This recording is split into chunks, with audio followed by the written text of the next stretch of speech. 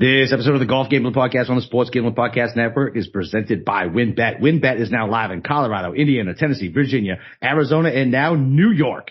So from boosted parlays to in-game odds on every major sport, WynnBET has what you need to win. Sign up today, bet $10 and get $200 in free bets. Download the WynnBET app now or visit WYNNBet.com and start winning today. And PropSwap, it's America's marketplace to buy and sell sports bets. Use promo code SGP on your first deposit to receive up to $500 in bonus cash. Head over to PropSwap.com or download the PropSwap app today.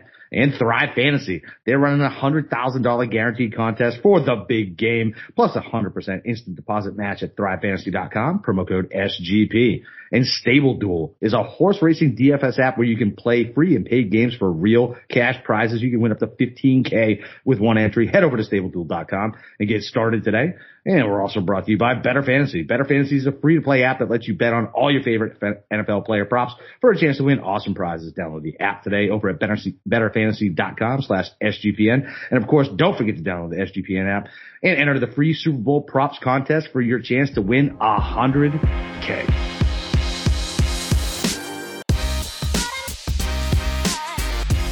All right, welcome back, D-Gens. This is the Waste Management Open DFS and betting show. I was absent last night because I had to do a bunch of shit, so Steve did the solo preview show.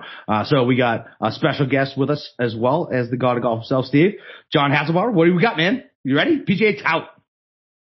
What's up, fellas? Happy to be here. Thanks for having me on. Excited for Wasted Management, the People's Open, the appetizer to the Super Bowl. One of my favorite events of the year outside the majors. So appreciate you having me on. I'm excited about it. How pumped are you that they're going to only play one golf course this week too? No more of that multi-course rotational, crap.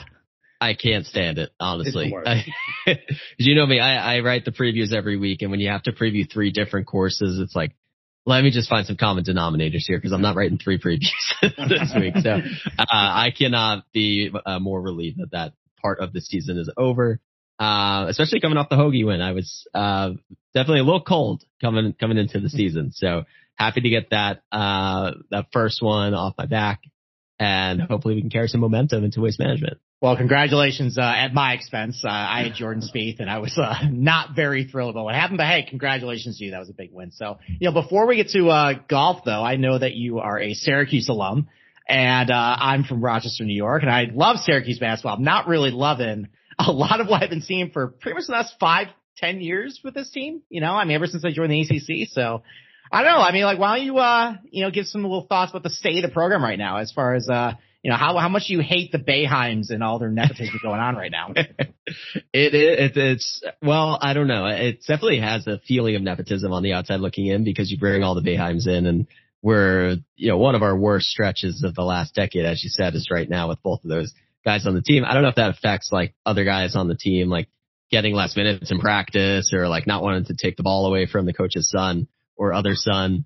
I will say like Buddy was legit in March Madness last year, and then he hasn't really like brought that over this year for whatever reason, but that was a nice little surprise. We're kind of perpetually on the bubble, whether we like it or not, for better or worse. Sometimes we feel like we should be safely in and we just get on the bubble. Sometimes we feel like we have no chance to get in, still on the bubble, still make a Sweet 16 run. So we're nothing if not entertaining when March comes, but it is what it is this season. I think we're about like 500 now. Just blew out Louisville, so I guess that means that we're like back on bubble watch maybe. I don't think we've beaten a ranked team yet this year, so we probably shouldn't be, but who knows? Maybe we'll get hot in the ACC tournament and find ourselves back in the tournament again. Yeah, listen, anytime we blow out Louisville, that's great. I hate Louisville going all the way back to the Big East days, but for me, it's frustrating as somebody who, like, when I went to college in like early 20s, like that was, CJ Fair years, like Tyler Ennis, like all those like really good teams when Boeheim was paying guys under the table. And now that we can legally pay guys under the table, well, not even under the table, it just, I don't know. I find it kind of hard to think like with NIL stuff, like how we can actually keep guys at Syracuse and bring them there, like unless we're, I don't know, tell them to, advertise for Salem's hot dogs or something like that. No, it's been frustrating to be a fan of this team for the last 6 years. Ever since that 23-0 start in 2014, it's kind of been downhill. I don't think they have a winning record in the ACC. I don't know when it became acceptable to kind of just hope for a 10 seed. That's not really what I'm going for here. And yeah, you're right. anytime they played a legit team this year, they've gotten blown out. I think their best win is against Indiana, where they gave 110 points. And look, I mean, if we want to play our basketball like we're South Dakota State, where we're just jacking up a bunch of threes with some unathletic guys who can't guard and, not play defense, fine. I guess that would work in the Summit League, but it doesn't really work in the ACC. And I don't know. I'm kind of hoping for a fresh start, get the Boeheims out of here, and I don't know. Go from there. Yeah, I think Boeheim will coach until he gets his 1,000th win returned to him after they took it away. So I think that's basically like when Buddy graduates. So we probably have one more year with him. I'm a little nervous because aside from having a Hall of Fame coach, there's not a lot of appealing about the Syracuse area to draw in 5-star recruits. So it was a nice little chip to be like, hey, I coached LeBron on the Team USA team, so come through and I'll like show you what he's like. We kind of lose that if it's going to be like Jerry McNamara or whoever. I love Jerry McNamara, but whoever it is, his predecessor or successor. I'm excited for that, but I think we were probably there at similar times actually. I was there. Michael Carter Williams, same rookie class as me. So him and Dion on that 2014 team, that was a lot of fun to watch. They had 2 Final Four runs while I was there in school. So I was there definitely at the peak, it would seem, after 2003. So hopefully that wasn't the peak. Hopefully we're back there someday, but it doesn't seem like this year is that year, but we'll see. No, it definitely isn't, unless we can keep playing NC State and like Pittsburgh every week. So, all right. So, why don't we get into golf before we lose everybody other than the Syracuse fans. Yes, exactly. I'm sorry, Boston Camper, you felt a little left out. We can talk about Boston college basketball, but I don't no one cares about college sports where I come from. Basketball, we care about the Bean Pot, which is going on tonight, and no one actually really gives a fuck about the Bean Pot. Can you gamble on the Bean Pot? You can. All right. Well, there you go. All right. Maybe we'll cover that and some other podcasts. We are never covering that. All right. Never. All right. Why don't we transition to golf here? So, this is the first time on our show here. What we kind of like doing is just introduce you to the audience. So why don't you give us just kind of like a high level view of just like, how you approach golf gambling? Like, how you handicap? Are you more of like a model based, field based? Why don't you tell the audience just what you're all about? Yeah. I think in general, I try to be structured with how I approach golf. It's very easy to not be structured and just bet your favorite guys every week. So I try to do the same thing every week, which is 3 units in, 24 units out. So however I allocate that every week, sometimes I just say single bullet. I almost did that with Rahm. Like if I just bet Rahm, that would have been my card. I could have done that. I almost did. I didn't. Other times I'll be like, I don't like anybody under 50-1 and it's a 20-man card. And anything in between, but that lets me like be a little creative with it. So I like to do it that way. It makes it a little bit more of a strategy of how I'm going to attack each week and who I'm going to side with. So that's how I approach it from a betting standpoint. I do a lot, like heavily into outrights. I think outrights are an entertainment bet, and there's nothing more fun in sports betting than sweating an outright, like what we got to see yesterday. Even if you lose, like it's still like you're on the edge of your seat. So I love that aspect of it. I'll do a couple props here and there, but, that's what I do my research for. And then in terms of my actual research process, it usually starts, I'll like go on YouTube and watch like the last 3 or 4, years of that tournament just to get a sense of like how it played, what kind of shots were those guys hitting, what does it look like? And remind me of like what went on last season, if there was anything like fluky or anything. Then I'll go into Fantasy National. So I'll run, mixed condition models of, stuff that I've seen from, just past research of like what hole ranges are concentrated in here. Is this an easy course? Is it a hard course? Long, short, see guys who sort of play well on the comp courses. I think I spend a lot of time trying to figure out what those right comp courses are each week. And I think that's really the best way to differentiate from everybody else, because it's very straightforward for anyone to be like, oh, pick the approach guys and the guys who play well on the surface. Guys who play good irons. Guys who play good irons. Pick the guys who hit the irons well. Yes. Yeah. You got to understand what everybody else is doing, and then you'll understand who the chalk is. And then if you add a second layer to it of, well, this guy hasn't played well in 3 weeks, but he only plays well in the desert. For example, for this week, it's like, oh, well, he's only played well at the Shriners and the CJ Cup, so maybe there's something to that. So I enjoy that aspect of it. I like to have it each week feel different. So I enjoy the process of research every Saturday, Sunday, and then I put my tournament preview out on the lines every Sunday night after the previous week's tournament is over, and then I'll do a couple other articles throughout the course of the week. You do any first round leaders, man? I forgot about first round leaders. Come yes, on, man. First round leaders. You said there's no better sweat than an outright. There's no better sweat than a Thursday during the work week watching a golf tournament on your monitor for a first round leader sweat. No, you're absolutely right. Because you know, I've learned the last couple of weeks that from an outright perspective, it doesn't matter to watch the golf on Thursday and Friday because so much changes. I had Seamus Power last week too. And by the time it was Saturday, I was like, why did I spend so much time like refreshing the PGA Tour shot length app for every birdie that Seamus Power made? And it didn't matter. And the same thing with Russell Henley a couple weeks before. Like he could not have played any better for 3 rounds. And it just doesn't matter until Sunday. So you're totally right. Like if you want to follow along golf on Thursday, bet first round leaders, they're actually the best. You're correct. I have a tradition about Sebastian Munoz first round leader every single week. Oh, nice. I'm a Munoz guy as well. Yes. Absolutely. Yeah. Every single week, no matter what, course fit or not, he's always on the card.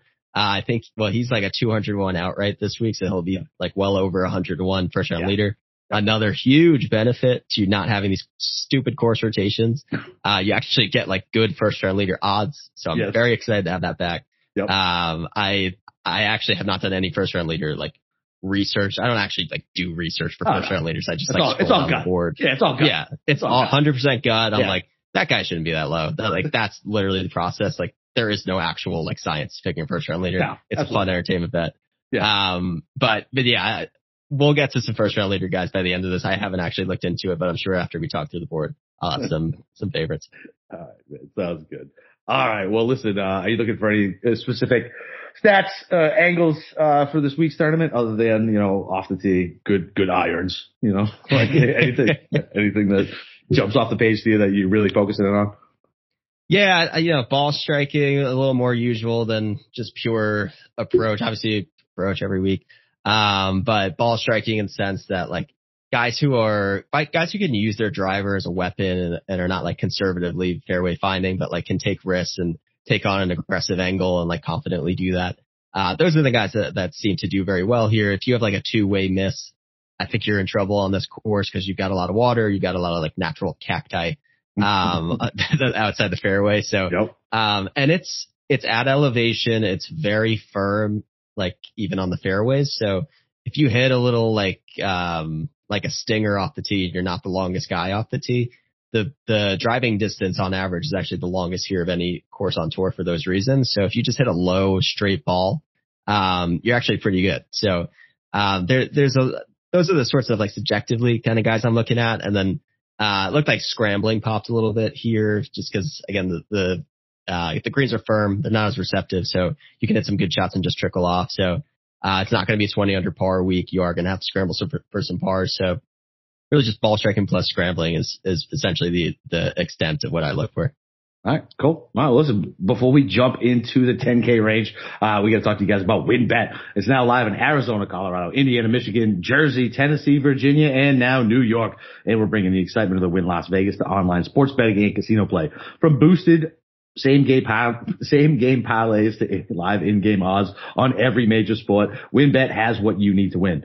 Don't forget about all the props that will be available on WynnBET for the Super Bowl. The best part, you can build your own bet to create a prop-focused same-game parlay for the big game. Be on the lookout for the WynnBET Win Hour each Thursday from 5 to 6 p.m. Eastern. During the WynnBET Win Hour, marquee games of the week will have better odds on WynnBET to give you a larger payout opportunity. Sign up today to receive a special offer. Bet $10 to win $200. Download Bet and win. Download the WynnBET app now or visit wynnbet.com to start winning.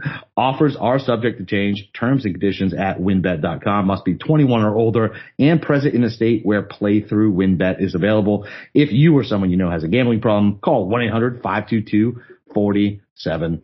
All right. All right, John. Steve, I feel like these ad reads get longer and longer every week. Well, I mean, I had to do it last night, so I feel your pain. So, all right. So, John, as our special guest, why don't we start breaking down the $10,000 range? We start with Jon Rahm at 11.6. You got Justin Thomas at $11,000. Patrick Cantlay at 10.7. Hideki Matsuyama at 10.400. And Victor Hovland at 10.200. So, John, why don't you give us one guy you like in this range and one guy you're fading? Yeah, so in my previews every week, I pick one guy to spotlight, and it's usually on the premise that like I think they're going to present a lot more value than the odds folks are going to put on them, and you might be able to buy a drift on them. I don't know why I was expecting more of a drift on Jon Rahm. I really thought we were going to get like a 9-1. Never. But like still single digits, but something a little bit better because he just keeps being priced as the best guy and not winning. And you've got guys around him like Justin Thomas who have really been neck and neck with him the last few weeks. Victor Hovland's won like 3 times in the last 5 starts, something crazy like that. Hideki Matsuyama has 2 wins in his last 4 starts and dominates this place. So I just thought there would be like a little bit of a slippage with Jon Rahm to actually get to a bettable number. He's no better than 7.5 to 1. So, from a betting perspective, I can't do it, but from a DFS perspective, I still love him. Arizona guy, lives in Scottsdale, went to school at Arizona State right down the road, belongs to Silverleaf right there, in Scottsdale as well, has never finished worse than top 20. Obviously rates out well in all the models. So I just think he's due to win. He has to win eventually. He keeps doing everything but winning. He shoots 30 under par. Sentry still doesn't win. So, he's going to win eventually. The wins are going to catch up with him. It would make sense that he does it here. He's a perfect fit for this golf course and he's playing immaculate golf right now. So I know he's very expensive and an obvious choice at the top of the board, but I don't always put the number one highest salary player in my lineups, and this week I'm definitely going to be starting there. And then in terms of a fade, I'm going to fade Cantlay.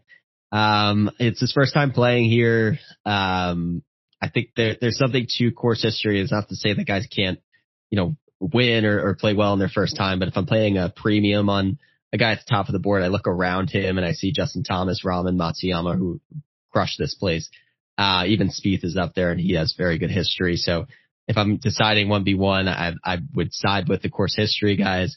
And Cantlay's good because he's good around the board, but he hasn't shown us that he's elite in off the tee or elite in approach. He's actually like kind of a liability on approach at Pebble last week. He had a lot of scoring opportunities. That 4th round was insane, wasn't it? What the fuck was he doing with the driver? What was he doing? What was he doing? Yeah, he hit driver to in between club ranges where he had like a flip wedge that he didn't know how to control. Just really, and like brought like the hazards into play and all that. Like this isn't the type of course that I want to play Patrick Cantlay, and he's playing great golf. There's no denying it. The price is pretty much justified, but it's not where I'm going to go. Oh, well, I am literally in lockstep with John, so that makes me feel good because I haven't been seeing the board the last 2 weeks. So I don't know if that's bad news for you or good news for me. But seriously, like you're right. Like Jon Rahm, 11-6. You can't bet him outright at 6.5, 7.5 to 1. The only time I did that was at the U.S. Open, and I took the stance. He was the only single bullet on the card. Fucking huge bet. Let's go. Especially after what happened prior with the COVID pullout. I was like, there's no way he's not winning. Like karma has to fucking happen. But yeah, I love him at 11-6. There's some guys down in the 6s where you can get cute that have decent course history and decent form now where you can fit him and not hate your fucking lineup. And I'm with you as well. I'm fading Cantlay. You can't fade. I thought about Hovland only because his wins have been overseas. And it's like, but man, I feel much better fading Cantlay, who looked he didn't look lost, but he didn't look like himself on Sunday. And like you said, he's never played here. He did kind of get up for the Ryder Cup though. He did he showed a little emotion, right? So I don't know, maybe the fans will get him into it, but at his price, I'm going to fade Cantlay. You can't fade JT. You can't fade Decky here. And I'm just scared to fade Hovland. So Cantlay will be out of my lineups at 10-7. Okay. I mean, I think you can make a case for Cantlay, but I'm not going to make it. I mean, all these guys, look, like I'm nitpicking at this point for a lot of these guys. They all have a lot of good qualities to them. I mean, I think for me, when I hear Dome Golf, like it's going to be this week, I want JT. Anytime it's Dome Golf, that's the guy I want. It's been great here. Like that's also another guy too who throughout his career, he doesn't go on a lot of long stretches without a win. And we're coming up on almost a year since the last one. Yeah. Players, right? Yeah. So, I mean, I don't have to go into how great he is on any of the categories. I'm just going to go with JT. And I mean, I know it looks like he's going to be very popular this week. You're just fading a really good player if you just go against it. So, my fade's actually going to be Hideki though. Okay. And I think you're paying for the course history. I think you're paying for the win equity. You're paying for the fact that he won recently. But I mean, let's call a spade a spade. If he didn't lead the field in putting at the Sony, he's probably finishing 20th, and he's $1,000 cheaper. So I know he's really good here, but I also feel like we were just in this exact same place at Torrey, and he was T30. So maybe it's because I was on him that week and I got burned. Yeah, I'm gonna fade him here, and like I think like if you can just like T15, T18, like that's a good result, but for 10-4, I'm not really looking for that. So that's my fade in this range. Okay, I like it. All right, well, we went down the $9,000 range. Boston Cap, or why don't you kick it off? Oh my God, this range is just full of guys who can win this fucking tournament, right? I mean, it's like you could theoretically skip the 10K and over range and make a more balanced build down here. I think Spieth's the most mispriced at 9,900 based on his history here, how he looked last week where he should have won. This is what set him off last year at 9,900. And he's still, based on ownership, he's still going to be sub 10%. Like right now, obviously it's fucking early, guys. It's 9:00 on a Monday night, but sub 10%, Jordan Spieth, 9,900. I feel like he's mispriced. Especially, like you said, look, if he's going to get some firm bounces, they're going to roll off and he's going to do some magic shit around the green. Likes this course, great course history.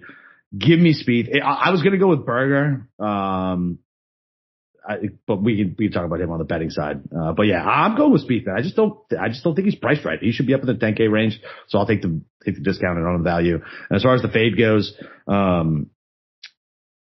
Bubba has caught a lot of Twitter steam. I know he's got a lot of a good course history here, and he just came in second over at the Bonesaw.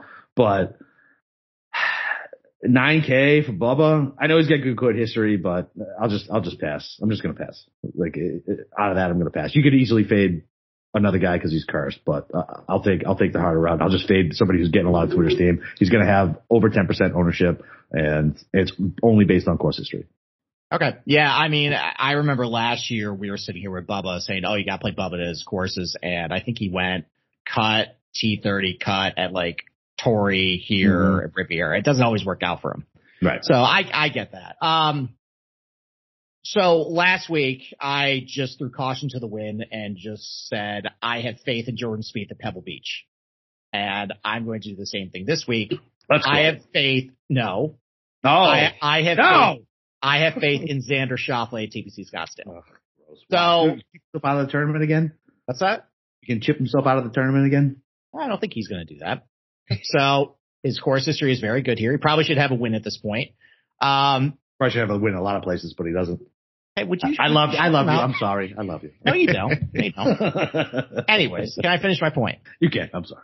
So he played a lot better than what he showed at the Saudi last week. There wasn't a shot link data for it, but I think he was like 6 under heading into Sunday. It was really windy conditions. It really was only 2 bad holes on Sunday that knocked him out of it. Other than that, he was fine, and he's really good here. And I just have faith that, sometimes you just go to a golf course where you just have a lot of success. He has a lot of success here. I'm just going to ride it. So I'm going to take Xander here. And then I am actually going to fade Burns. I know it's low hanging fruit because he is cursed this week, but there's some things about him that I don't like coming in. He hasn't hit his irons very good the first 2 events he's been in. He can be a little erratic off the tee as well. He did finish T22 last year, but that was mostly on his putter. I think he gained like 2.7 strokes per round putting. That's the only reason why. And I think he missed the cut in 2 others. And I don't know. I mean, it seems like he's lost a lot of momentum since last year. So I think just at $9,300, I'm just not going to be playing him this week. So, all right, John, what about you? What about one guy you like and one guy you're fading? Yeah, I think when it's all said and done, I might actually fade the whole range when I'm building lineups, just because I see myself doing like a stars and scrubs build because there's a lot of like these really cheap like cringeworthy guys at the bottom that I can actually like convince myself into. With that said, I can see myself turning around on Daniel Berger because that's just going to be down to like, is he actually healthy? If he's healthy and saying the right things in the media and like, yeah, he really needed that 1 week off to get back healthy. I don't necessarily believe that. Like he looked pretty bad at Torrey. I don't know if you guys saw him. He was literally like rolling around on the floor in between shots. So yeah, he was not, Yeah, it wasn't He great. did not pass the eye test of a guy who's 1 week off away from being back to healthy. With that said, he looked awful and still finished T20 and like gained in all major categories. So if that's his floor, T20 at Torrey Pines while battling an injury, then maybe he's not actually going to be that bad and he can power through this. I was all over him. I was so confident in him. Last Waste Management, he missed the cut and then he won the following week. So it was a nightmare. I was on the same exact thing. John, that happened to me 5 straight tournaments last year. I bet a guy a week early, and Berger was part of that.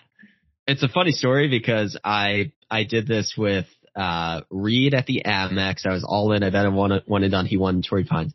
Then I was all in on Brooks at Torrey Pines, one and done.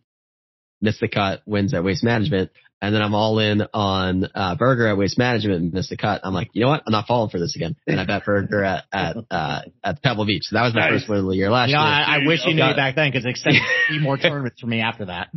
I was very outspoken about this that week. I was like, this is the prophecy. This cannot fail. He is there guaranteed to win. So good vibes at Pebble Beach for sure. But yeah, I mean, if this was a healthy Daniel Berger, I'd be starting my card with him. Yeah. I have that question, and I think he's at best maybe like 80-90%. So wait and see. Maybe if the quotes are there, I'll get on him.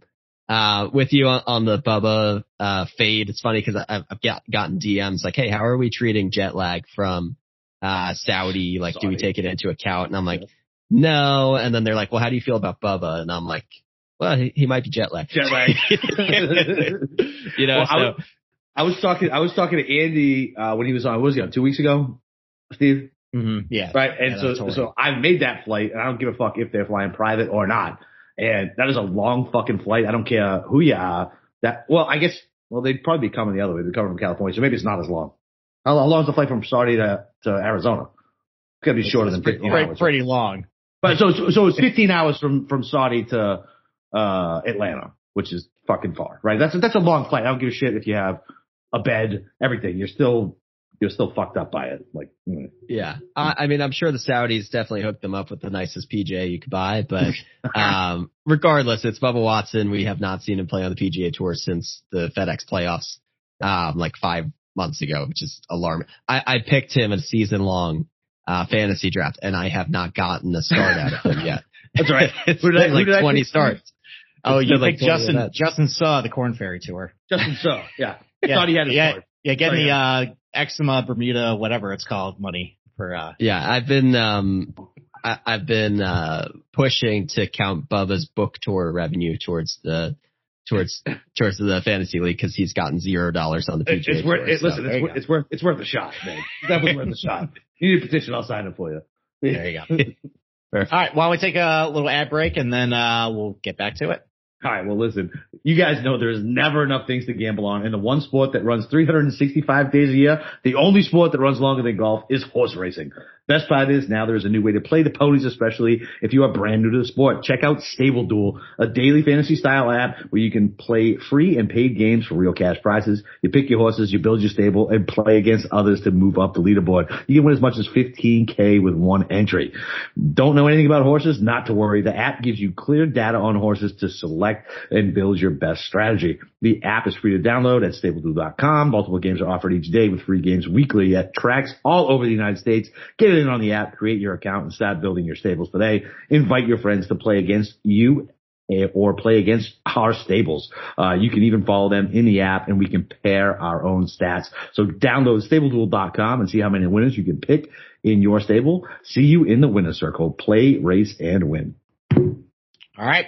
$8,000 range. When we pick 2 guys that we like and 1 guy we don't. So, I think I'm going to go back to Fitzpatrick this week. I think a lot of people think of him as just like a short course guy, but I mean, he's got some good finishes at Bay Hill in his career, Murfield Village. And I know that this is his first time here, but there's a lot of things that I'm looking at this week. He kind of fits. You talk about a guy who keeps the ball in play. You look at that good drive percentage stat. He fits that pretty well. He actually gains a lot more strokes off the tee than you would think for a little bit of a shorter guy. The big problem for him the last year or so has been his iron play. But last week he hit his irons pretty well. That was off a relatively long layoff too. Maybe during those 2 months he fixed things. And if that's legit, then he's consistent off the tee, hitting his irons pretty good, great putter, and just good putter on some of these overseas surfaces too. And I mean, like, I know that there is a little bit of course history things in this place, but I just look at a lot of these holes, and I think a guy like Matt Fitzpatrick can figure this place out. I don't think it's as like tricky and straightforward as some of these other places are. So I like him. Really like Adam Scott this week. Again, another guy who hasn't played here, but I incorporate a lot of Euro Tour data into a lot of stuff I look at, and he played awesome over there. I think he gained over shot and a half per round tee to green on each of the, I think at the Desert Dubai or Omega Desert Dubai Classic, and then whatever the other one is. 2 top 10 finishes. I think the knock on him is if you look at that good drive percentage, it's really ugly, which suggests that maybe he sprays it all over the place. I think a lot of that had to do with when he was playing that 48-inch driver shaft. I think he's kicked that to the curb. And if he's found a little bit more consistency off the tee, which it seems like he has, I mean, he's hitting his irons great. He's even putting well. Like, I mean, I don't trust him like maybe in crunch time, but do I trust him for maybe like a top 10? And he's Adam Scott. Yeah, I think I do. So I like him. And then I'm thinking Louis. I know he's got the good course history, but this is his first tournament off a long layoff. His other two, like when he has played here, he had a tournament under his belt before that. And I'm looking at a lot of stats and they look great, but it's also 4 months old. I don't know if it's any relevant at this point. So that's who I'm fading. Okay. Right, I don't know who Louis is anymore because he hasn't gained strokes putting in like 4 months. Forever. It's insane. It's like, wait, what? Like, I don't know. And all of last season, and last year was weird because he had never been a good putter, and then all of a sudden he was like a top 5 putter on tour. 12 feet, the entire count season. on it every single time. 12 feet, just burying it every fucking time. Yeah. And then as soon as the calendar turned, it was like, forgot how to putt again. So I'm with you. I just don't know what to do with Louis. He needs to show it. He'll probably be electric in the majors again, but I'm not touching him until then either. Okay. All right. What about 2 guys you like in this range then? I love Webb. I think especially looking at Webb, $400 cheaper than Bubba. I don't understand how you could go to Bubba and not Webb. Same course history. Webb's actually won here and he lost in the playoffs, so almost won here twice. Obviously very disappointing at the Sony, burned a lot of people and maybe people fade him, hold that against him. I think we can give him a pass there. That was his first start of the year. He had like a 2-month layoff. So if he came out a little rusty, I can give him a pass on that. He gained the most strokes on approach of his career. The start before that at RSM, he was talking up, convinced me, to one and done him at Sony, talking up how all the work he'd been doing on his, on his swing and it's never felt better. And him and Paul Tesori are in lockstep and all that. And maybe I fell for it a little bit, but, Webb is a guy that we know him to play well at his Webb courses. You may not think of this as a Webb course because it's not known for being short and every other Webb course is the shortest course on tour. But I think that's a credit to just the ball goes farther here and it doesn't really disadvantage him to be a little bit shorter. He can use the ground and roll it out a little bit more, rely on the approach game. And, it's very firm and fast, putting. You have to be good on fast greens. It's not really Bermuda. It's overseeded with a whole bunch of other stuff. So the Bermuda stats don't really matter, but, it is fast and it's going to roll like very quickly. So he's usually been pretty good. Bubba is as well on those faster surfaces. So I think there's definitely merit to looking at guys who do well in those conditions. And it's such a significant drop off for a guy who has some of the best course history of anyone in this field and is a top 30 or 40 world golf, ranked player, and to see a 45 on him in the odds board, that's as high as I've seen it. I jumped on that when I saw it, but this is a very good price, I think, on him, and seems like a pretty safe floor with how consistently he plays here. And if I had to pick another one, I say why stop now on Tom Hoge? 8,100. He now has 3 top 5s, including the win in his last 4 starts. I was watching a video of him on the range today and they were like, hey, what have you done to celebrate? And he's like, I don't know how long I can keep this up. So I just keep practicing because I just want to capitalize on this while I'm still playing well. I'm like, that's exactly what I want to hear. Well, it's because there wasn't a good casino within 10 miles of Monterey. So yeah, that's why he was doing practice. A famous he is apparently at his mom's house in Scottsdale. Oh my god! Oh, yeah. Why are you He's giving me all really this settled information? down. Like this is the dumb shit. Why I lay bets? Like, he has something dumb like that. And I'm like, no, okay. He's still out there practicing. He's now getting drunk and playing craps at the 10K roll table. Fuck. Yeah. I mean, that's all that is on that base. 8,100 for Tom Hoge is actually cheaper than he was and last he looks super low owned. Could be. I mean, no one's excited to play him, and nobody really expects somebody to follow up a win, especially the first of someone's career. Right. It's usually not the spot you want to buy high, but I don't think you are buying high at 8,100. No. It's a price discount from last week when he won. And his outright number is still what, like 55, 60 to 1 or something like that? Yeah. Yeah. I hit on him at 66, so I'm not going to pay less in a better field. Right. Right. But it is about level to where he was like on average last week. So yeah. I can't stomach that, but I can see people going back to it. Yeah. And then another narrative fade for me is going to be Russell Henley, who has never made the cut in an even year at the Waste Management Open. Wow. Every other year. Oh my God. John is my type of guy, dude. Completely it makes no sense whatsoever, but yeah, whatever. Even years, yeah, clearly he can't play golf yet. You're going to empty the bank account on miscut Russell Henley. Oh my God, dude. I mean, I see a trend and I jump on it. So I actually was very high on Russell Henley last year, partially because of this trend. But also because he's a total head case and like, I don't see him doing well in front of mass fans, like booing at him and cheering for him. So when there was like no fans last year, I was like, this is the time that Russell Henley's going to win this event. He didn't, He made the cut because that's what he does in odd years. But he's going to be popular here. In DFS, nobody wants to bet him anymore, but he's going to be popular in DFS. It's a low price. He's going to model well. It's an approach course. Like, what more do you want from that standpoint? So he'll be popular. He'll be an easy fade for me, especially if the ownership's where I think it's going. All right, Boston Capper, who do you like in this range? Who you don't?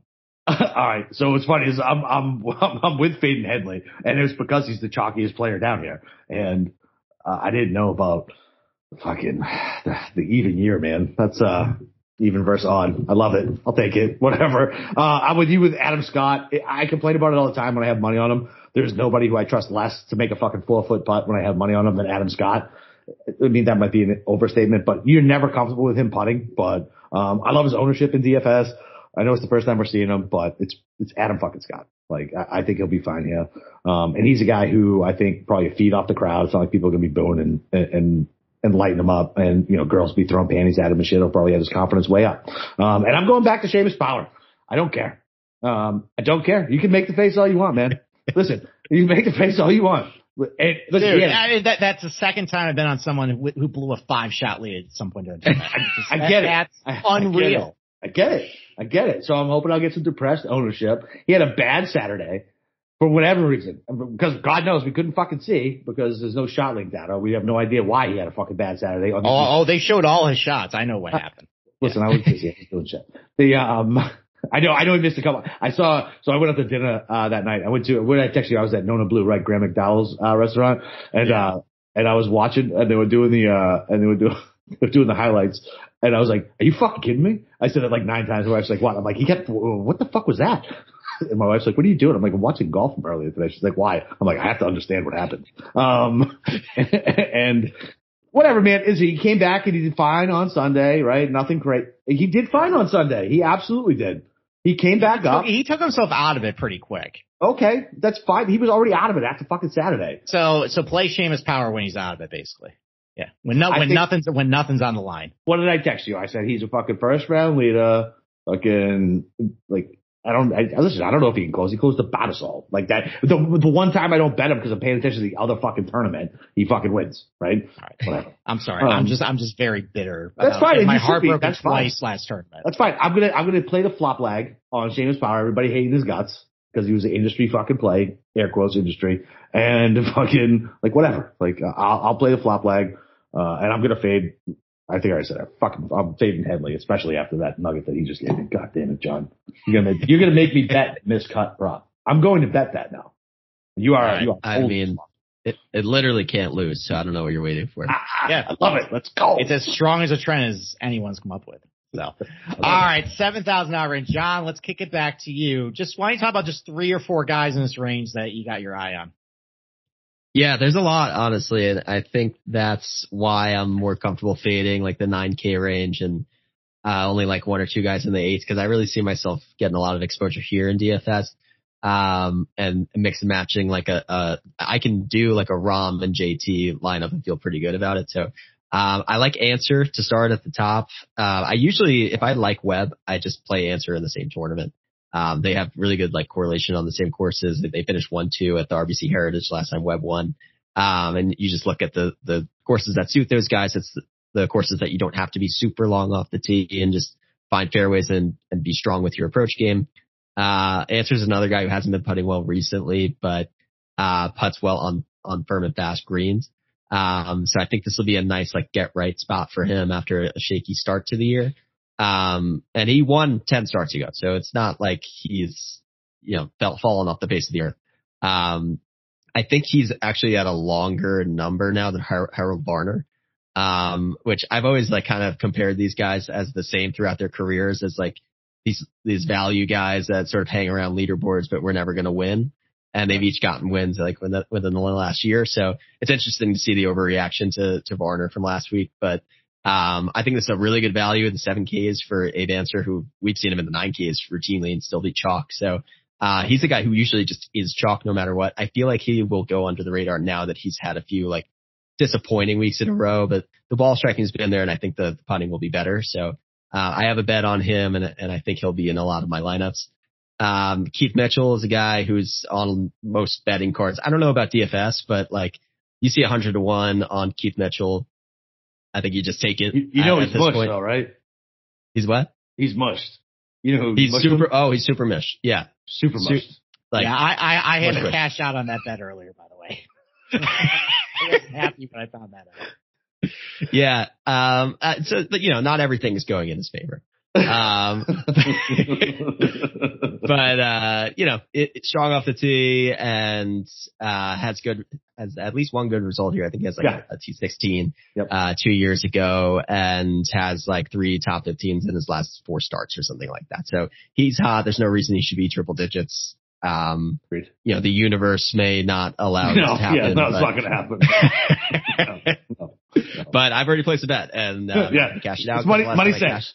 The last time I cashed out a bet was Bryson at the FedEx St. Jude because I bet him, and then he did like an ESPN article and was like, I got COVID and I lost like 50 pounds and I'm not the same. And then he was like minus odds on Sunday to win. And I was like sweating him just to not win. So I'm never going to cash out a bet. If I did, I'll let you know, because then Mitchell then reverses the curse and is a guarantee to win. But for now, I'm betting him. I may not play him in DFS though, because I still have control over that. And if you know me, I'm a big Mito Pereira homer. Yep. Love him. He's also been like super mushed across the entire He got mushed last week? He just got mushed, so you can't hold that against him either. Right, exactly. He's a weird case because he started out his rookie season as this ball striker who couldn't putt. The last 4 weeks, he's gained over 2 strokes putting each week, and he's like this putting specialist all of a sudden who can't ball strike. So it doesn't make sense, but you have to figure one week he's going to put both together, putt well and hit the ball well. It sets up well for him. So, those are my 3 guys. Like it. All right. Capper, who do you like? All right. So what's funny is I'm on Mito as well. And it's not just because you're on the show, John. I'm playing the week after Curse, and he's been a darling, for a while. I mean, as far as what he does well, it should play well here. And I'm hoping to get depressed ownership. What I'm looking at now, maybe not so depressed. But I like Mito. And then I'm going like you are on Mito. Keegs, 7,200, sub 10% ownership. A guy who is great off the tee, great with control of his irons, and can't putt worth a shit. And this is a course that lets people who can't putt worth a shit come up to the field. And he's got a decent enough course history here. $7,200 for Keegan Bradley. Like, he can score. His birdies are better. It's not great because he can't putt. But listen, man, I love Keegan. And one of these days he's going to pay it off for me other than a first round leader. Because other than that, I am in a deep, deep, deep, deep, deep fucking hole. with Keegan fucking Bradley. And then, listen, I know so what's funny is I thought it was going to be chalky, but looking at the ownership for KH Lee, came in second here. I play a first round leader at every TPC course. He plays well at all these courses. Why can't he play well again here? He's also the king of all the Tom Weisskopf courses too. He won, Craig Ranch last year. That's right. That's right. Yeah. So, I mean, dude, fucking sub 7%. KH Lee, 7,300. Fuck yeah. Let's go. Pivot away from, some of the other chalky shit. So based on the builds that I've done, I haven't been able to really get up to the higher sevens. I've been having to poach down into the lower. So other than that though, I'd like to play Luke List again, because what if like this win finally fucking like just gets his confidence up and now he goes on like some fucking crazy tear? That would be awesome. I would love to see that. I don't think it's going to happen, but it'd be nice. Okay. All right. John, I mean, our first two plays we share. I also like Answer this week for a lot of the same reasons you said, like, if I think Answer can definitely do a Webb Simpson impression, and he played a little better last week in Saudi. Like he'd been struggling, for last couple weeks. Again, I have no idea how he did it because he wasn't really on the coverage and there's no shot link data, but I see a result. I see some positivity. I see the fact that he's going to keep the ball in play off the tee. He's pretty good with his short and intermediate irons. And kind of like what you just said, he puts, not only does he putt really well on faster, firmer surfaces, he also puts pretty well on the overseed. It's the same agronomy setup as PGA West. He tends to do pretty well over there too. So I like him. Even though I had to cash out on my Keith Mitchell bet, rest in peace, 130 to 1 DraftKings. This doesn't mean he still finished top 25. So, I like him here. Like a lot of the same reasons I like him. I think, that good drive percentage stat, a lot of that is he was really erratic for a while. This year, he's actually been driving a little better, a little more consistently. And so I like how he's trending, and I think he's got a really big ceiling. So I like him. And then Charles Howell, it's vanilla, it's boring, but he's made the cut in his last 5. He's had 4 straight top 40s. He hasn't played this event in, I think, 4 or 5 years, but his overall track record, he's got a lot of rounds under his belt here, and he's been pretty good. So I think I'm just going to use that for $7,200. If he finishes top 30, top 40, that's a pretty good result for his price range. Like it. All right. Why don't we take one more break, and then we'll finish off breaking down all the tiers.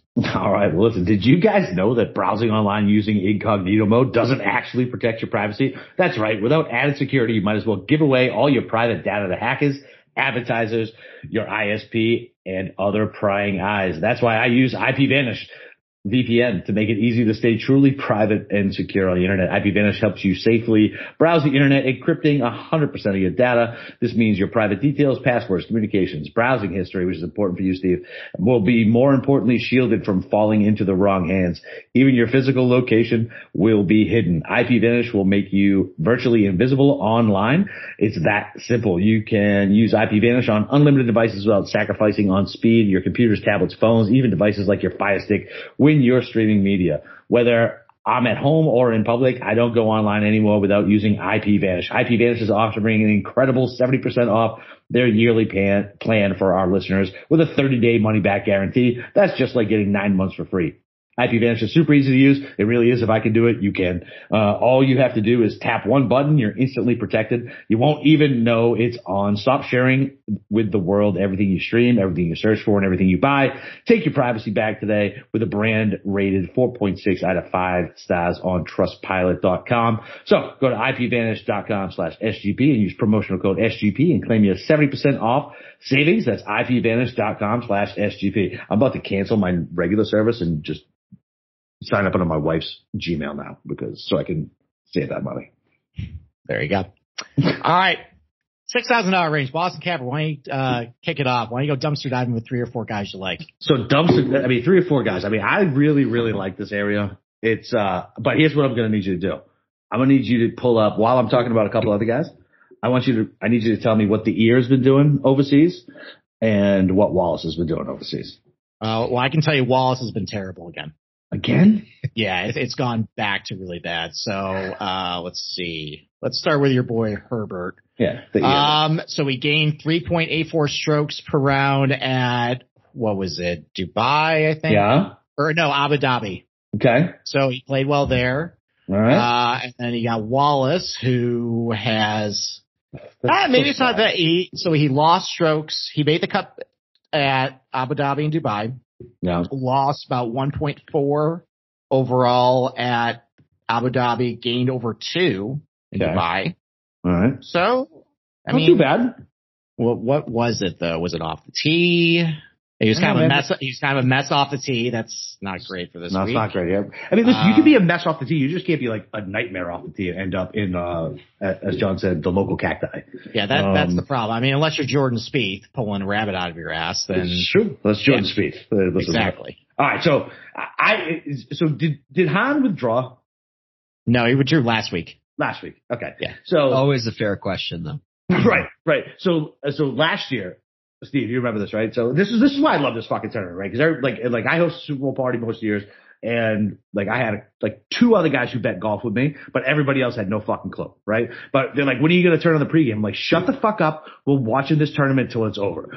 The old shitty offshore sponsor had a terrible Hahn number, just hanging, and he was up by 2 strokes. The whole Slack channel just fucking slamming that shit. I got people who've never bet golf in their life downloading the app and betting. And so my whole living room is just screaming for this guy they've never seen before, and he immediately duck hooks it into the fucking water. But that's what this tournament is. I fucking love it just based on that. And because they got caught sleeping with a bad number, they refunded everybody because they wouldn't have paid out if they won. Because that's a shady offshore sportsbook. So I don't know. I love Hahn. He makes some shit fit, man. Super low. He's got a good course history here, but he is always a worry, for the night before withdraw. I have a question for you two, because I feel like you two guys will know a little more about, so Eckroat, right? I was on him last week, right? Congratulations, everybody spiked the football on Thursday, by the way. But I mean, how is that May cut didn't finish for you? Oh, fucking Christ. What did I text you that night? I was like, MDF? Are you fucking kidding me? I hadn't seen that shit in years. I mean, when was the last time we got a fucking MDF? I forgot that it was even still a thing until they brought in all the celebrities for this tournament. You guys fucking. Yeah, otherwise, it would have been 8-hour rounds. Pro. All those guys up. But seriously, but fucking 6,200. It's a pretty steep price discount. He's right next to my boy Wes Bryant, so that'll tell you how big of a discount it is. I mean, look, like the ball striking numbers look really good for him. I think the question is, how cute do you really want to be?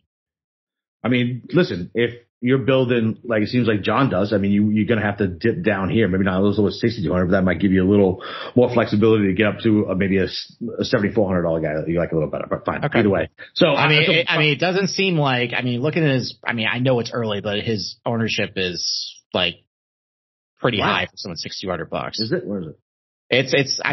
I don't trust these numbers right now, but I mean, people favor him 17%, 6% ownership. 17%. No. Okay, never mind. So lastly, don't give a shit. Good course history here. He's actually been playing okay. It's fine for his price point at 6,700. And I mean, he's chalky for 6K, we're around 6% or whatever, but yeah, whatever. He's got a good course history here on that. And then I said I was going to swear him off. I'm going to give JT Poston one more shot. One more shot, man. One more shot. Dude, he's got a good course history here. He's played okay, other than torpedoing all of my 6-6 lineups. Was it 2 weeks ago we did that? So I'm gonna give him one more shot though. I'm gonna go back to JT Poston. Not Sung Kang. No, I'm not. He'll be first round leader though. You bet your fucking bottom dollar. First round leader, Sung Kang on a TPC course. Yes, let's go. I have to actually verify if that's an actual thing or if you're just making that up in your brain. Hey, whether I made it up or not, I cashed it. I don't think it was well, it was TPC. It was TPC. Fine. That's right. Fine. That one time with Sung Kang, that magical Thursday. It's only for a year, so we're fine. Sung Kang is a member at Craig Ranch. There you go. Which is the Weisskopf TPC that has the KH Lee correlation. So there's some sort of couple degrees of separation for Sung Kang. That's another thing. Boston Cap is going to empty his bank account again, this week. There you go. And all the Sung Kang positional props. Yeah, that's a little dangerous, but to each their own. Nate Lashley lives in Scottsdale too. I think he's a member. If they do memberships at this course, he is. If not, he just plays here all the time. So you like him too? I like that play. Yeah, Yeah, and he looked good last week. For whatever reason, you play him at Waste Management, you play him at Pebble, and then you forget about him. And Rocket Mortgage. He won Rocket Mortgage. So all right. You play him those 3 times, and then you forget he exists. John, who else do you like in this range then? Let's keep I got a guy cheaper than everyone that you guys mentioned, which I was already nervous about, and now I'm like even more nervous. But Jason Duffner, I feel come on. I feel like he could really thrive in this environment. In theory, in practice, he has missed the cut, I believe, the last 4 or 5 years at this tournament. So that's why he's $6,100. But I was very high on him at the Houston Open, where he missed the cut after almost being first round leader by 1 stroke. So he came out blazing. I was pseudo victory lapping the call because I wrote him up, and then he shot like 7 over the next day, missed the cut, which was absurd, but I'm not going to hold it against him. He has a low round in him, and he is doing the Mito Pereira thing where he's just been this guy who's been getting along ball striking, but has been completely lost on the greens. And then the last 3 rounds, he's gained over a stroke putting all of a sudden, but he's lost the ball striking. So another guy where like you'd have to think he didn't just like completely forget how to hit the ball, and now that he knows how to putt, you just pair the 2 together, and you've got yourself a pretty good golfer, and he's $6,100. Like it. You know, ball striker, of course, he's generally a ball striker, and he can't putt. Like a Keegan Bradley light. 2 guys who like somehow have a major championship and then suck the rest of their career. All right. Easy. Well, he's a Boston. Keegan's a New England guy, right? So he's a New England guy. I think he's actually from like Vermont, but whatever. Okay. I mushed him in person at TPC by accident. I didn't even mean to do it. I was like, bring another championship home to Boston, Keegan, and then he put it in the water on 18. I was like, oh fuck, I gotta walk away. Sorry, buddy. See, you've been doing that for years, by the way. Oh yeah, for years. It seems like you've been causing a lot of like abrupt collapses with like your mouth. Yeah. It happens. It happens. Now we know. Like, yeah. Exactly. Yeah. Now we know actually, he bet Seamus Power, I think, on Friday night too. So I think you directly caused that as well.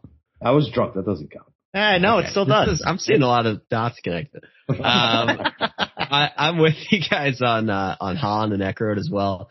One other name I'll throw out is Brendan Steele, who has like top 10 course history here. If you're just looking for like a floor of a guy who can play well here, him or Nate Lashley are 2 guys who just play for the course history. But he looked very good at the Zozo. He was right in it the whole time. I think he's like top 5 there. Yep. So, the form's pretty much there. He's another guy who usually you play him at like the Sony and you play him here, and he wasn't really himself at the Sony. So I think that's how he got down to 6,500. But in general, this is like the type of course that you want to play a guy like him at. Like it. Okay. All right. He played great last week. He helped me cash nice positional prop for me. I'm going back to Adam Hadwin this week. I mean, anytime I play him on overseeded surfaces, he loves that type of the putt on. He's had quotes about it, how he just loves putting on this type of surface and how it's when playing desert golf. Going back to him. I think Matthew NeSmith can back up. He had a really good performance last year. I think he can back it up again. Like he fits, keeps the ball in play off the tee, pretty good with the short and intermediate irons. He was a atrocious putter last year, but that seemed to kind of turn around a little bit. I think for $600 makes, another decent run at like a top 40, top 30. I think you're happy. And now I'm going back to the well, Kramer Hickok. I liked him at the Amex. He disappointed me there. There's still a lot of he's going to keep the ball and play off the tee. Last 12 rounds, he's been hitting his irons pretty good. He's net positive on overseeded surfaces. I'm going to trust my hunch, even though he missed the cut of the Amex, I'm going to go back to him. All right. John, as our special guest, usually this is reserved for Boston Capper to run his mouth about something, but why don't you just rant about anything? Could be about, golf, could be about life in general. What are you burning on?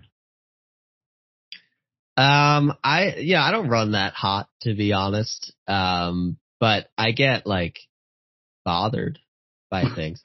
In golf, I think I was bothered by the dismissal of Harold Varner's win last week. And I think, I don't know how you guys feel about it. I'm happy. I love it. I love HB3. I love him. Love the guy. He's very, very easy to root for that guy. And, yes, he has shot himself in the foot and taken himself out of contention in a lot of moments where he's had opportunity, to win. And he has, established this reputation as a guy who just can't win. And a lot of people have been quick to dismiss the win in Saudi and just say he had to go overseas to get a win, blah, blah, blah. That field, by World Golf ranking strength of field, would have been the second most difficult field to win this year in 2022. It was more difficult than the Houston Open, which was actually a loaded field, if you guys remember. Yep. And I think some people probably saw that, they poached some top players, but it's an Asian Tour event and there were some top players, but the depth of that field was not anything compared to a PGA Tour field. That's not true. That's what the strength of field ranking is there to prove, is that the overall, like, how difficult it is to win that event is judged by who's in it.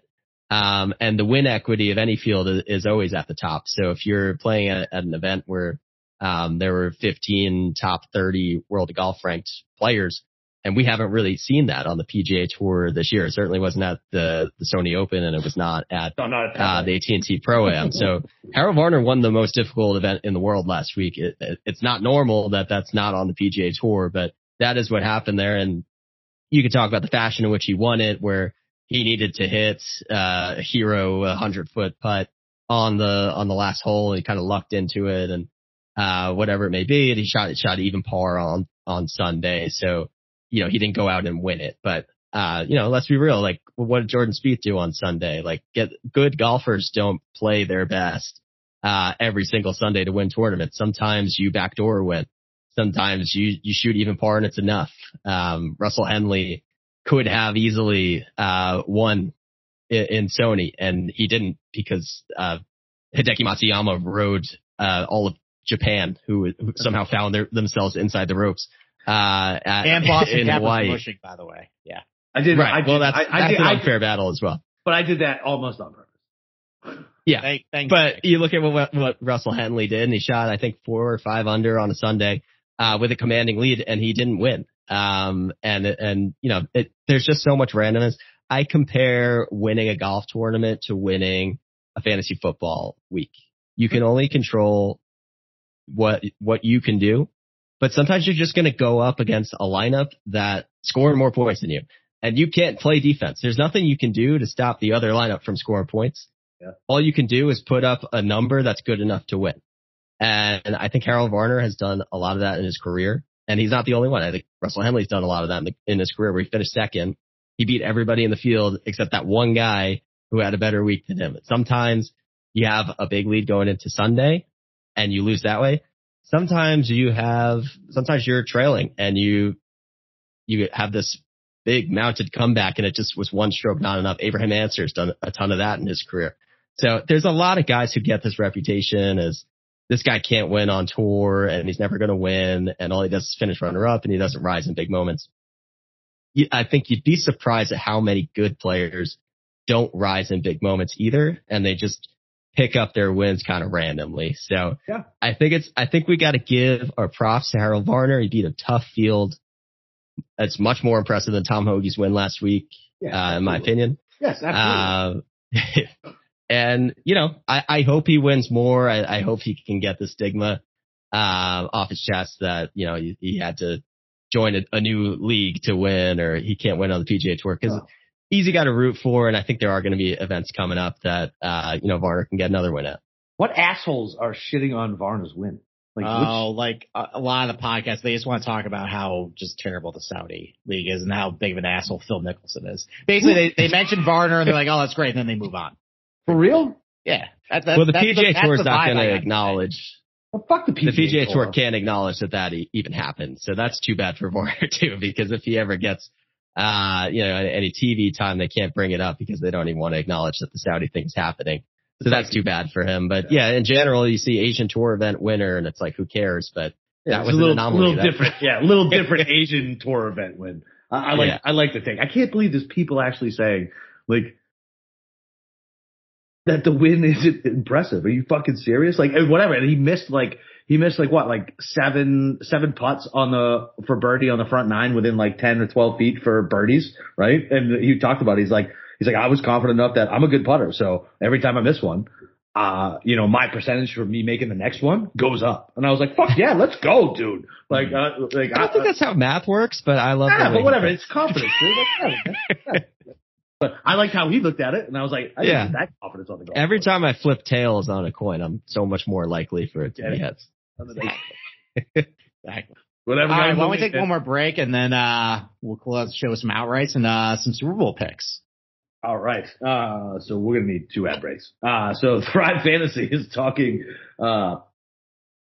is coming up for the big game. Thrive Fantasy is a daily fantasy sports app and esports app for player props. With Thrive, you can eliminate the countless hours of research and focus only on the top tier athletes that have the biggest impact on the game. Choose 10 out of the 20 available player props to build your lineup for the Bengals versus the Rams.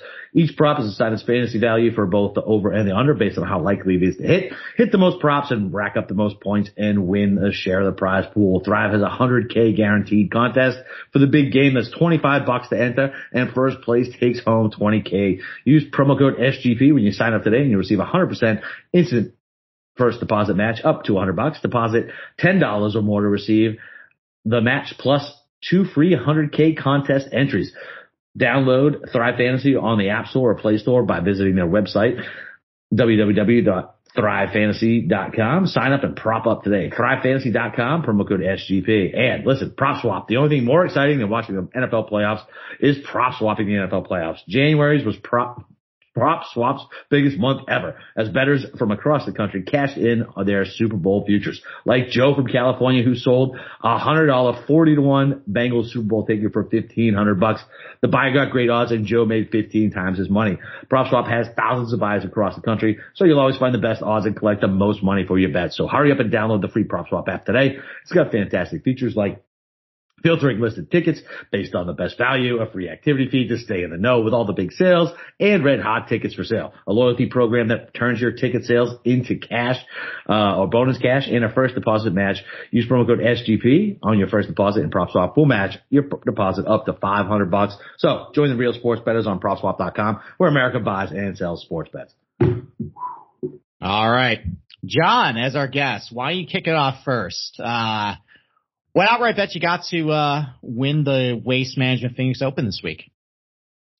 So I have room in my card for 2 more that I don't know what I'm doing. I have a decent idea of what I'm doing, but what I've bet so far is Webb Simpson 45-1, Abe Answer 66-1, Mito 150, and Mitchell 130 for now.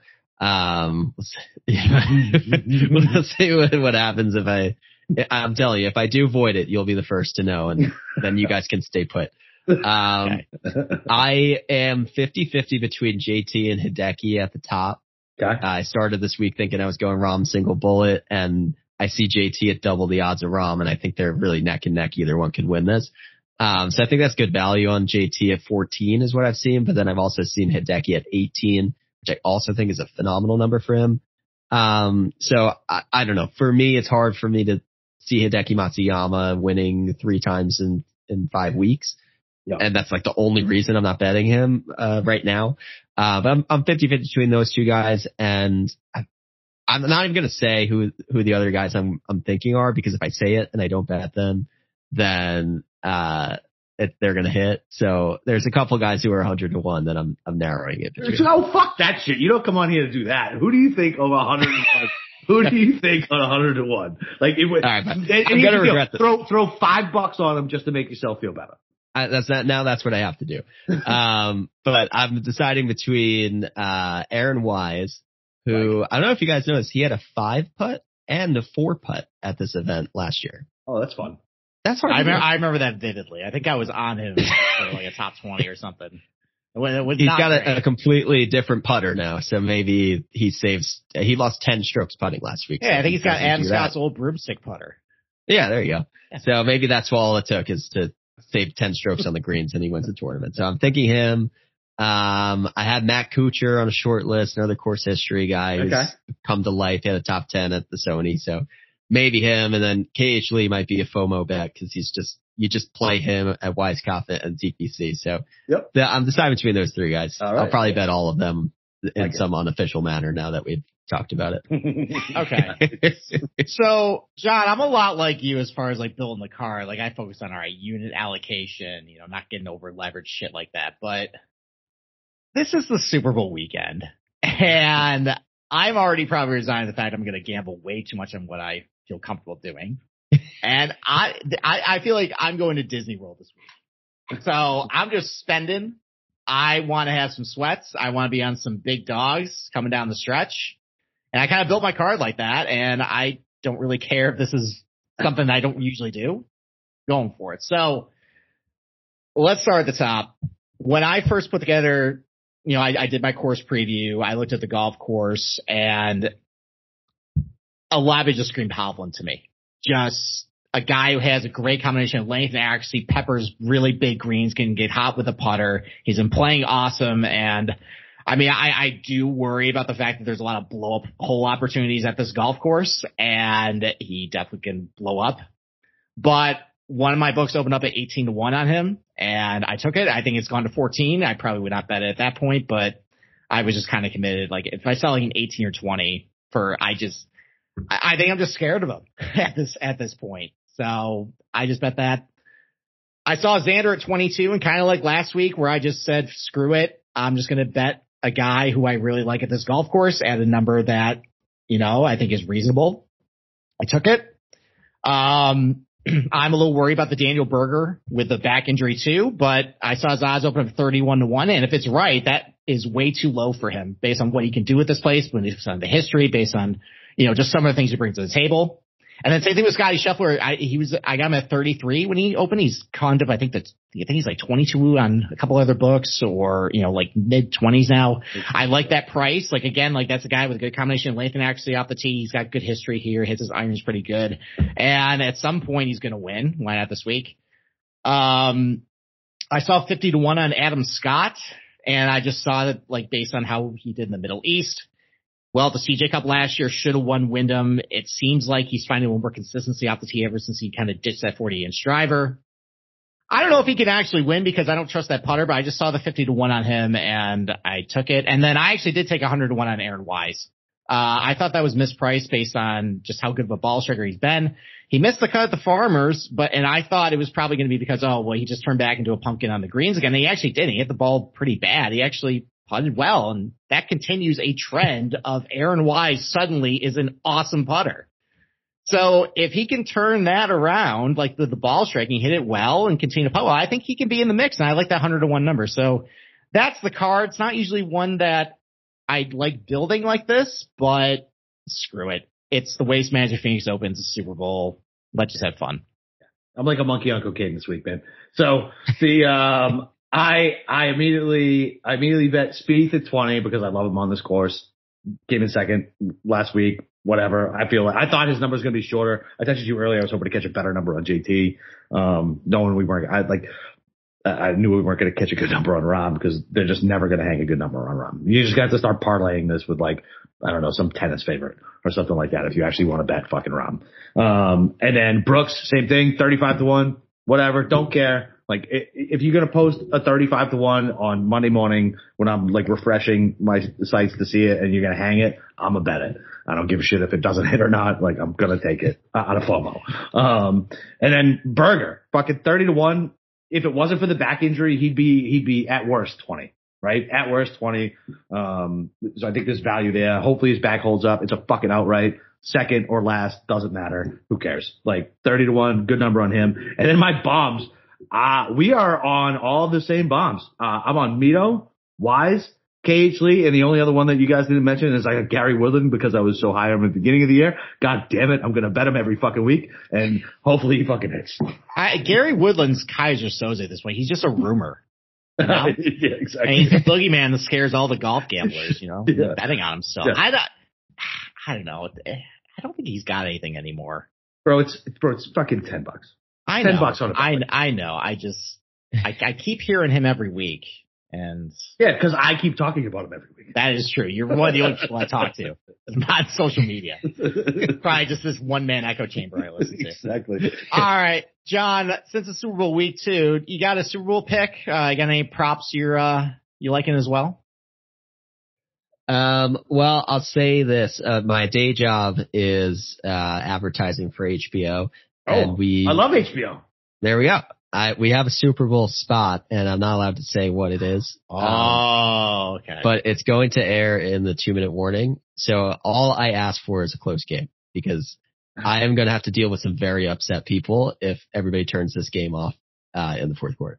So I'm rooting for a close game, which makes me really like Bengals +4 with my heart, because I hope it's close. I think the Rams play close games. They don't really blow teams out. The Bengals don't allow teams to blow them out when they get down big. They catch up quick. So I think we're getting a close game, and I really hope that we do. Question is, did Sony Michel win MVP on the Patriots? Am I making that up? Yes, you're fucking absolutely making that up. Sony Michel wins the fucking MVP. Didn't he have like 3 touchdowns in a game in the Super Bowl at one point? No, it was the KC game. Was it James White that won the MVP? James White should have won the MVP. Okay. But still gave it to Brady. Sony Michel, it was the KC game, the AFC Championship. He didn't have 3 touchdowns. Okay. There was a touchdown in that terrible Super Bowl against the Rams.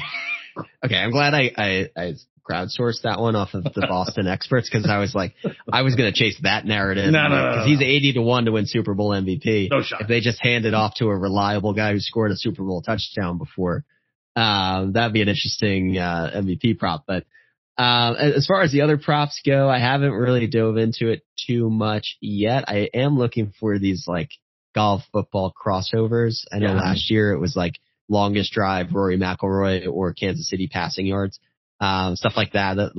I like to think on those. I haven't seen those come out yet. I'm sure they will. There's like a million of them. Yeah, they're not out yet though. Yeah, I've seen a couple. There's some ones, unfortunately, like it's a lot of relates to the first round of the Phoenix Open, so you gotta get in quick. It's like Jordan Spieth birdies versus Matthew Stafford total rushing yards. That's one I've seen. Cool. That's John Rahm's opening round score versus Joe Mixon total rushing yards. And then they have some like long range ones, like I forget what exactly the prop is, but it's against total players under par at the Players or total players under par at the Masters. That's why I told you I looked at the Farmer's Almanac. Yeah. So I actually kind of like that one, but you're locking your money up for 2 months. I don't really know if I want to get on that. But I'm hoping there's going to be some. They usually have some like day of, like round 4 stuff. Those are the ones I really like. Yeah. Wait, I just found those are the ones I found. What you got? Will there be more Cam Akers touchdowns or hole-in-ones at the Waste Management Phoenix Open? Yeah, that was even odds. That too. Yeah, I'm betting one side of that. I gotta think. You gotta take the Cam Akers side. I was gonna take the aces. I think there's been an ace like every other year at this event. I actually looked that up last week. Sean McVay's an idiot, and he doesn't matter how many times Akers fumbles, he's the better player, so he's gonna hand the ball off in the red zone. Akers has a big time fumble problem. That's why I'm thinking Michelle in my head. I might double down on that. Michelle MVP. I don't know about Michelle MVP, man. And listen, I love Sony Michel. I wasn't one of those guys. So Boston Sports Radio, not to get off the tangent, like fucking drafting a running back in the first round, blah blah blah, whatever. Who cares? Like, you shouldn't draft a running back in the first round, but Sony Michel was good for us. He helped drive us to a fucking Super Bowl. He had a great fucking year. He had like 14 touchdowns. I love Sony Michel. Whatever. He's not going to be Super Bowl MVP though. So. All right. Well, we'll take one more ad break and then we'll, close the show out. Shit. Okay. Yep. So Better Fantasy.